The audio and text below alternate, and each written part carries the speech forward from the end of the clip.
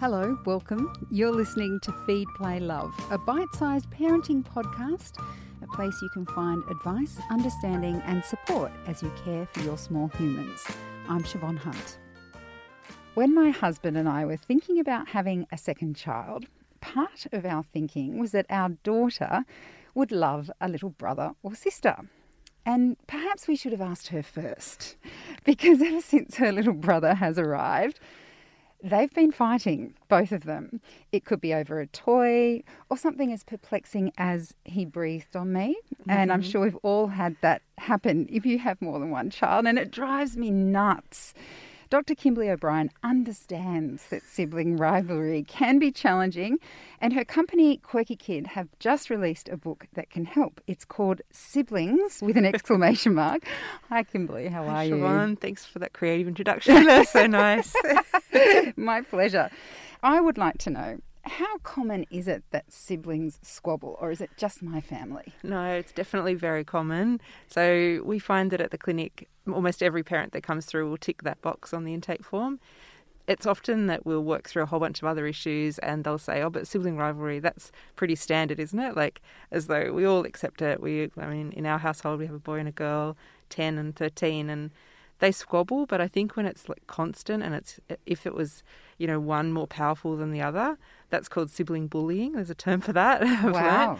And that's when someone's self-esteem is impacted by, ongoing verbal insults or physical aggression, then that's just not on and you need help with that. That is so interesting, because I admit when my kids would fight, I always found it really hard to mediate, because you're often not there when it starts. Mm-hmm. Or you can even see it happen and just be completely perplexed about how to mediate that particular argument.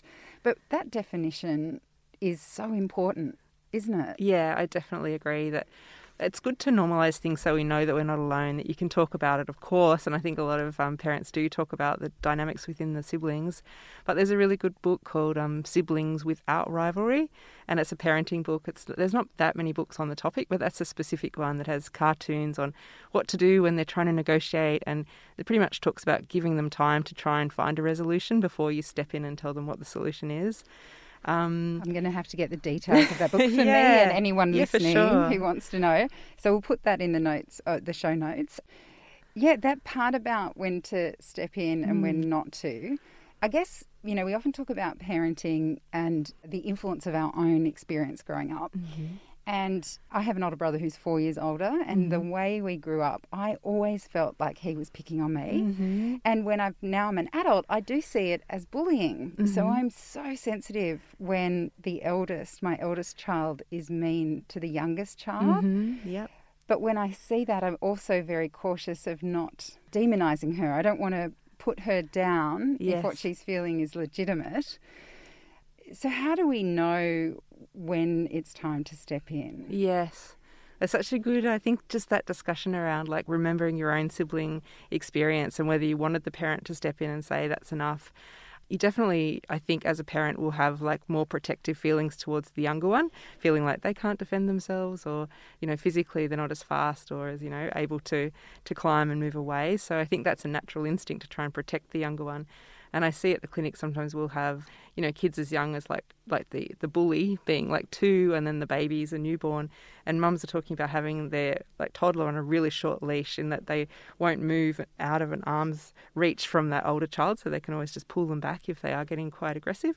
Because we've seen things like, heavy books and, really heavy objects being slammed on the new baby's head. So it's like, it's a serious topic, right? So when we talk about it in the clinic setting, we're usually working with older kids where the issue's been ongoing for quite a few years, and particularly around COVID, we saw an influx of referrals from teenage boys, and so there'd been physical fighting in the household that wasn't there before COVID.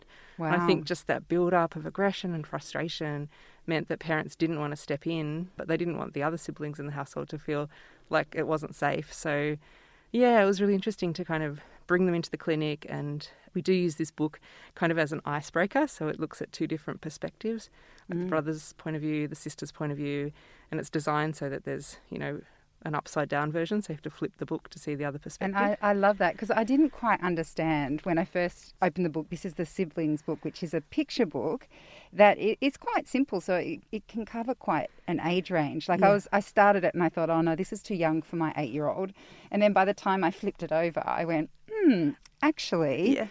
So what I love about this, apart from the fact that it's beautifully illustrated, because I find sometimes these books that are meant to be used as scaffolding can be very patronising. And a bit like educational as opposed to entertaining, which most picture books are entertaining, and that's what gets kids. You can't just do a picture book and think they'll love it. Just because there's pictures, they have to be fun and engaging, right? Yes. And this book is definitely that. So you read about, so you're seeing it from the daughter's perspective, that her little brother's really annoying, and then you flip it over and it's not the exact opposite. It's actually quite nuanced how the little brother sees the big sister. Yes. Particularly in parts that it's actually really she's really unkind to him with something that's quite light-hearted for her and not important is devastating for him in a way.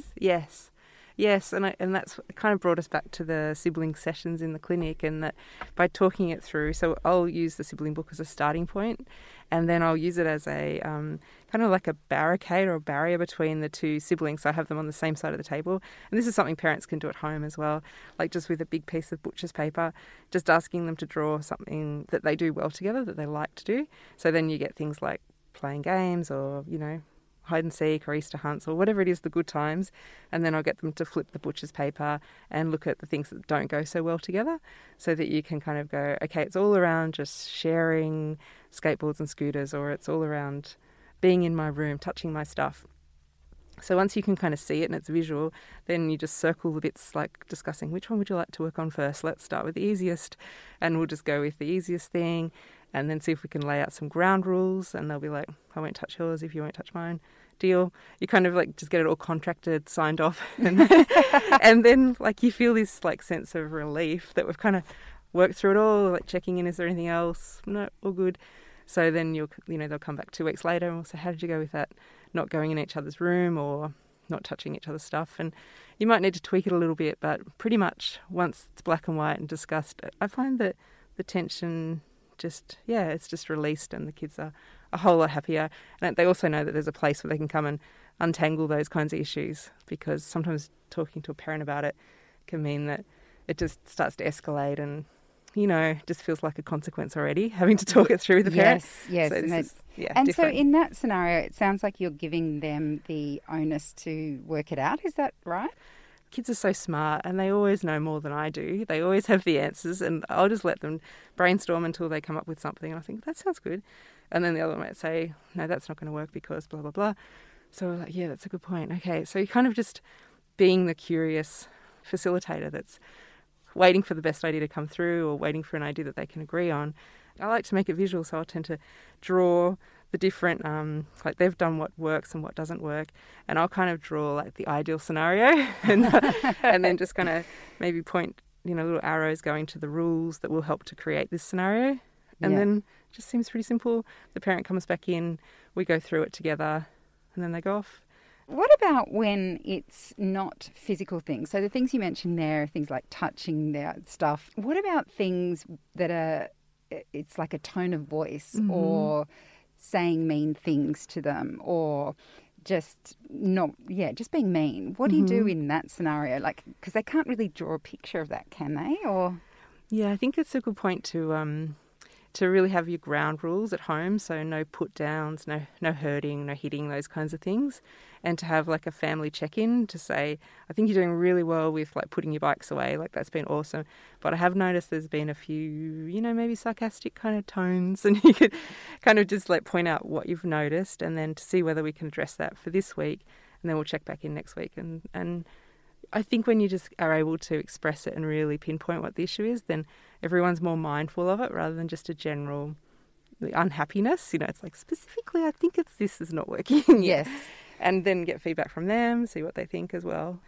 So, yeah, I think family check-ins are another highlight, as well as one-on-one time with each parent. So you've got that relationship. So they actually want to hang out with you, and they don't want to make things unpleasant at home, because, when it's good. I think everyone in the family wants it to remain that way. Yeah, and that idea of just letting them sort it out. Ah, yes.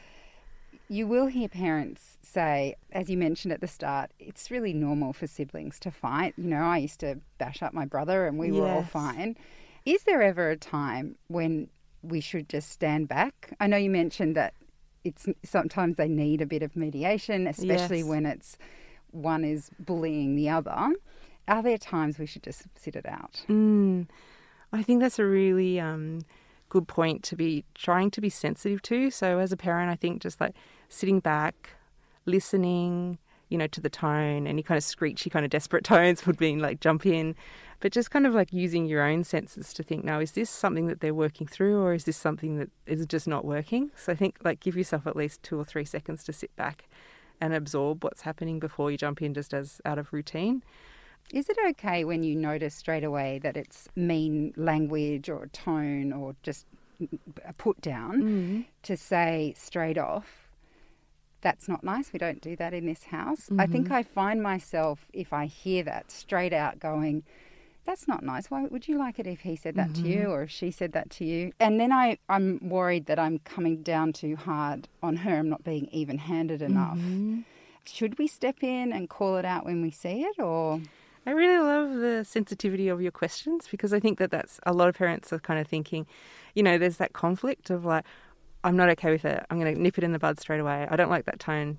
Don't go there. Like, you know, just want a short, sharp fix. But then to you know, consider what you've done and how you've become involved in their dynamic, and maybe, you know, questioning, did I come down too hard on that child? Am I impacting on my relationship with that child? So I think all of those things are worth discussing in the family meeting, to go, I notice I tend to jump in a lot. I'm going to try not to do that because sometimes I regret it, and I think you can probably sort it out yourselves. And my relationship with you, like older sister, is so important, and I want to do some more sewing and fashion designing, and I want to do, you know, top 3 things that she likes to do that you can join in with. And I think the kids will know mum's onto it, she values that relationship, and she's going to give us a bit more time to sort it out, and we can show her that we can do it.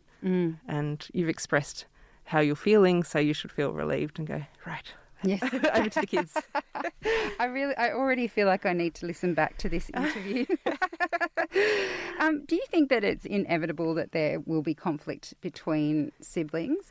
I mean, my daughter's 2.5 years older than her brother. I don't remember a thing from when I was 2.5, but according to her, she can still... There's something in her that remembers when it was just her as numero uno. Whereas my son, he's always had his older sister, so he doesn't feel like he's lost anything. He just gained something. He adores his sister. So in some ways, it feels like it's quite hard for the eldest. I mean, just by the very nature that most of us don't have multiple births. This is true, there right? always going to be that conflict? I think it's, again, something that, you know, that your relationship with the oldest sibling is something that is really special, that you had your time together where it was just the 2 of you. So to have that time again is like something that needs to be valued and nurtured on a regular basis, rather than we have to do this together. I think siblings together all the time is just frustrating and probably a little bit boring for the kids. So by giving them stimulating, individualised activities, then you'll bring out the best in each child. But I think also having that time when you can spend one-on-one with the eldest to say, I remember when it was just you and I remember you used to love to do this, and reminiscing is so important as far as like rebuilding that relationship. So I think it's important for both siblings, but probably even more so for the eldest. Oh, I think there's so much more we can talk about, but I'll get you in again. We can talk about birth order. I would love that. I would love that, Siobhan. Thank you. Thank you so much for coming in. My pleasure. So that was Dr. Kimberley O'Brien. She's a child psychologist from Quirky Kids. The book is called Siblings. There'll be links to that book and also the other one that Kimberley mentioned in the notes of this episode. Feed, Play, Love is a babyology podcast produced and presented by me, Siobhan Hunt. I'd love to hear from you, so if you'd like to get in touch, email me at feedplaylove@theparentbrand.com.au. See you next time.